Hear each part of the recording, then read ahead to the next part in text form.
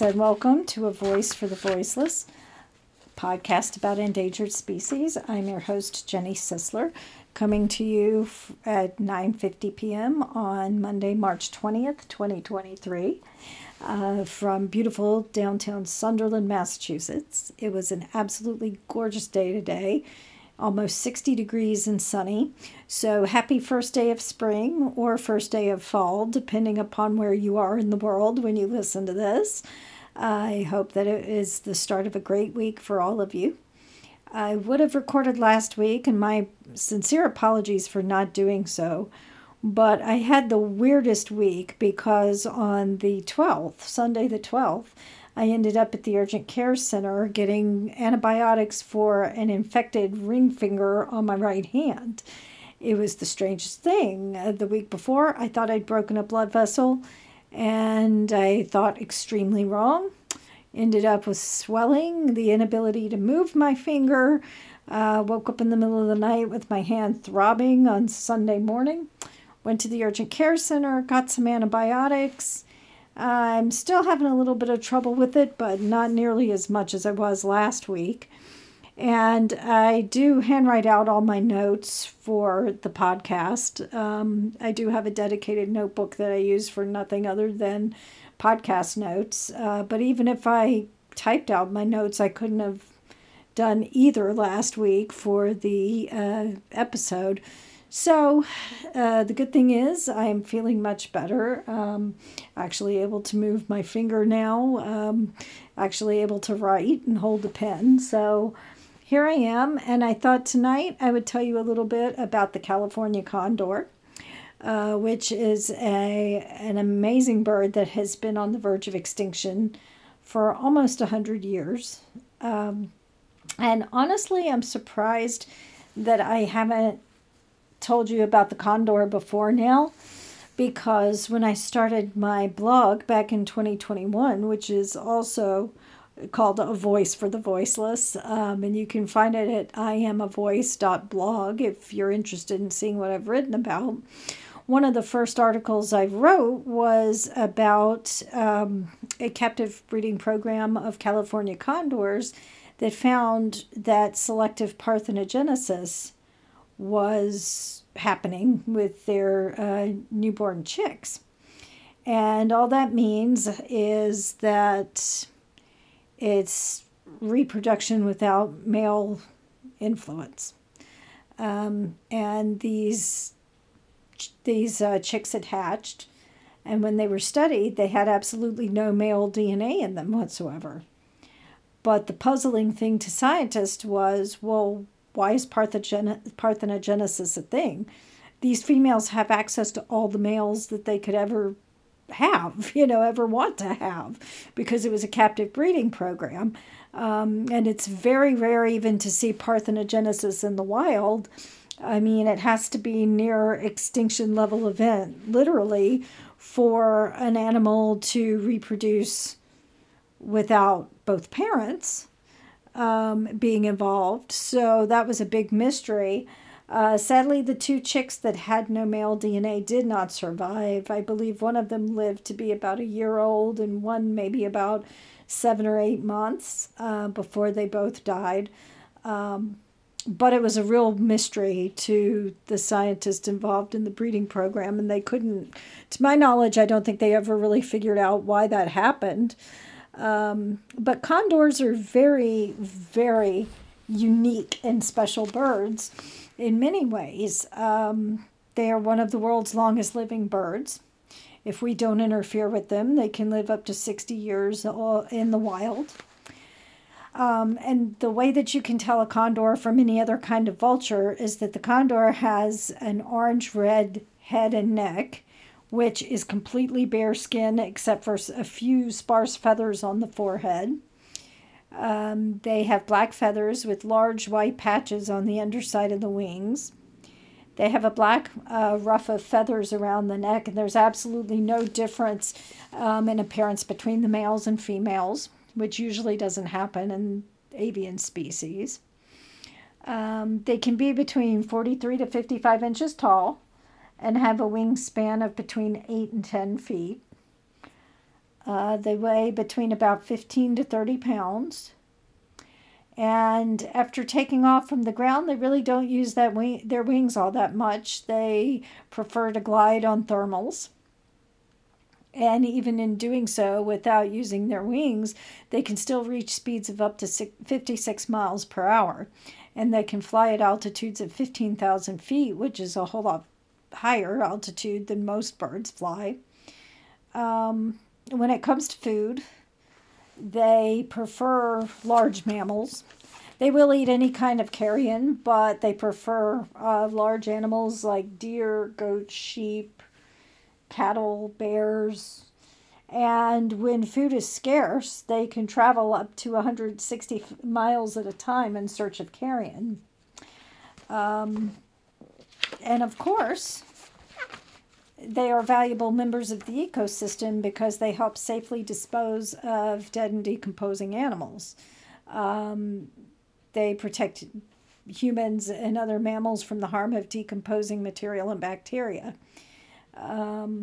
They can go between 3 days to 2 weeks without feeding. And if they go 2 weeks without feeding, the next time they eat, they will consume between 2 and 3 pounds of meat at one time.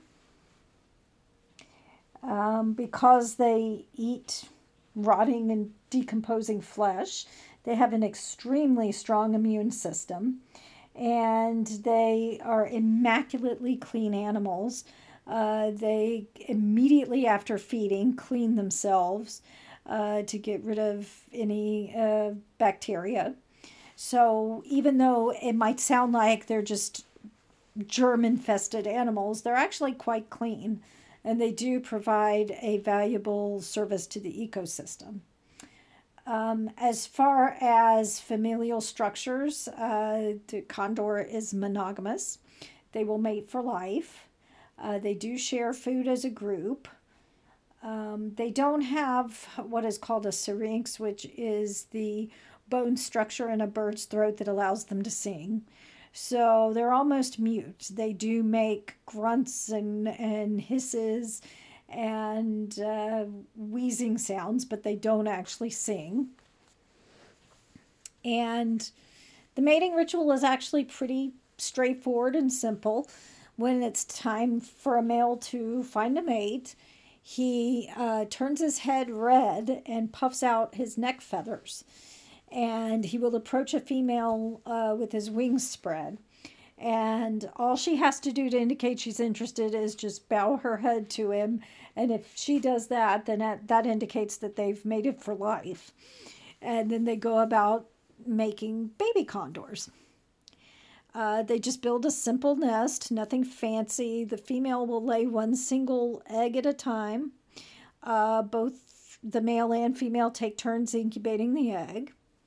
And they will raise one chick every other year. The chicks can fly after about 5 or 6 months, but they will stay with their parents until they're about 2 years old and roost and forage with their family before they go off and they start their own family. So you can see that this very slow reproduction rate is not conducive necessarily to help repopulate the species, so to speak. They're not the most prolific birds. The only natural enemy of an adult condor, of course, is a human. But eggs and chicks can be targeted and attacked in the nest by ravens or golden eagles. And the interesting thing about the condor, as it stands now with condor conservation efforts, all the condors alive now are descended from 14 birds. And a couple of interesting facts about the conservation efforts. In 2007, a California condor laid an egg in Mexico for the first time since at least the 1930s. And they have different cultural significance to different Native American tribes. The Wyatt tribe of California says that the condor recreated mankind after the Great Spirit wiped humanity out with the flood. Sound familiar? And so they have a very rich history and very beautiful birds. And Sadly, as I said, we're their biggest enemies. Poaching is not the only issue that they have faced over the years that have endangered them. Excessive use of DDT reduced their numbers because one of the byproducts of DDT as a pesticide was that it would weaken bird eggshells and thereby kill the chicks before they could even hatch. And in fact, that is the one thing that Rachel Carson wrote about when she wrote Silent Spring, was about how birds were disappearing because DDT would kill birds. And so her book was instrumental in getting DDT banned. And thankfully that has happened because DDT poisoning was one of the primary killers of condors. Of course, habitat encroachment is always a problem. But one thing I found interesting that I had to talk to my husband about because I didn't know this was a thing, lead poisoning is one of the greatest factors of condor decline. And apparently, when you hunt big game, if you're hunting a grizzly or you're hunting something like that, you use lead shot. Um, and I did not know that. But apparently, people who trophy hunt, like let's say you want a deer head for your wall and you're going to be a jerk and leave the rest of the carcass there.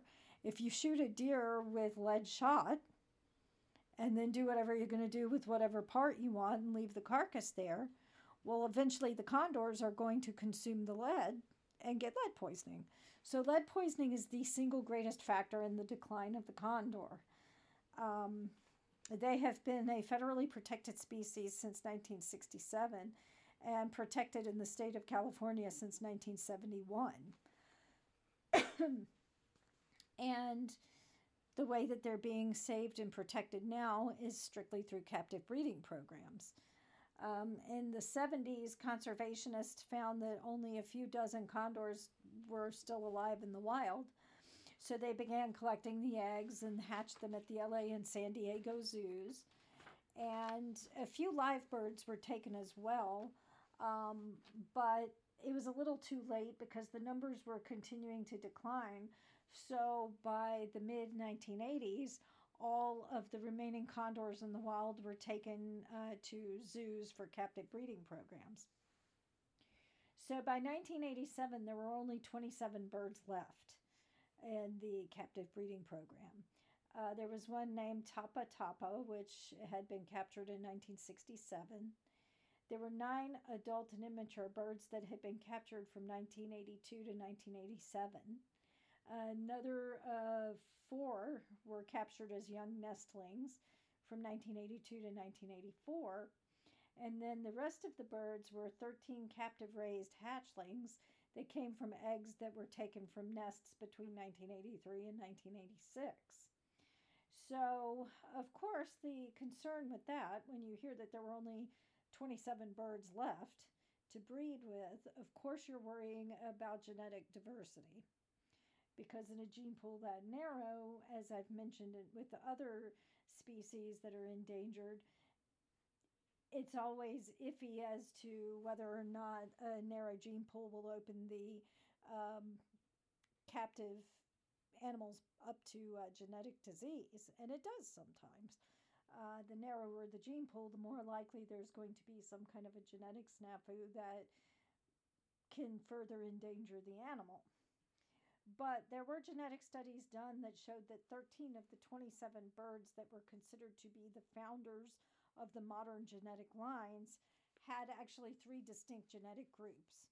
So that's better than it sounds. It sounded like all 27 were from the same genetic family, but thankfully, because they were found in different places, that gave a little more genetic diversity than you might have had otherwise.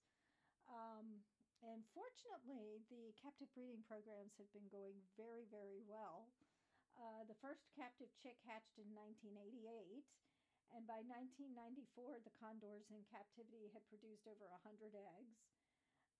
Nearly 20 chicks hatch each year at each of the 4 breeding centers. In 1987, as I mentioned, there were 27. By mid 1999, there were 161. By 2016, there were 446. And as of December of 2021, the total population of condors in the wild is now 537, which is still an abysmally low number considering at one time the condor numbered in the hundreds of thousands across the American Southwest and West. But it is important to know that the captive breeding programs are working. And there's a new set of birds that have been released. The Yurok tribe in Northern California has been granted permission to start their own captive breeding program, which is important not only to the health of the species, but because it gives indigenous people the chance to take part in environmental restoration. Um, and the Yurok tribe has, as of July of last year, released 4 juvenile condors in Northern California, which is significant because the other condors have only been released in Central and Southern California. Some of them have been released in Utah and Arizona as well, but there have not been any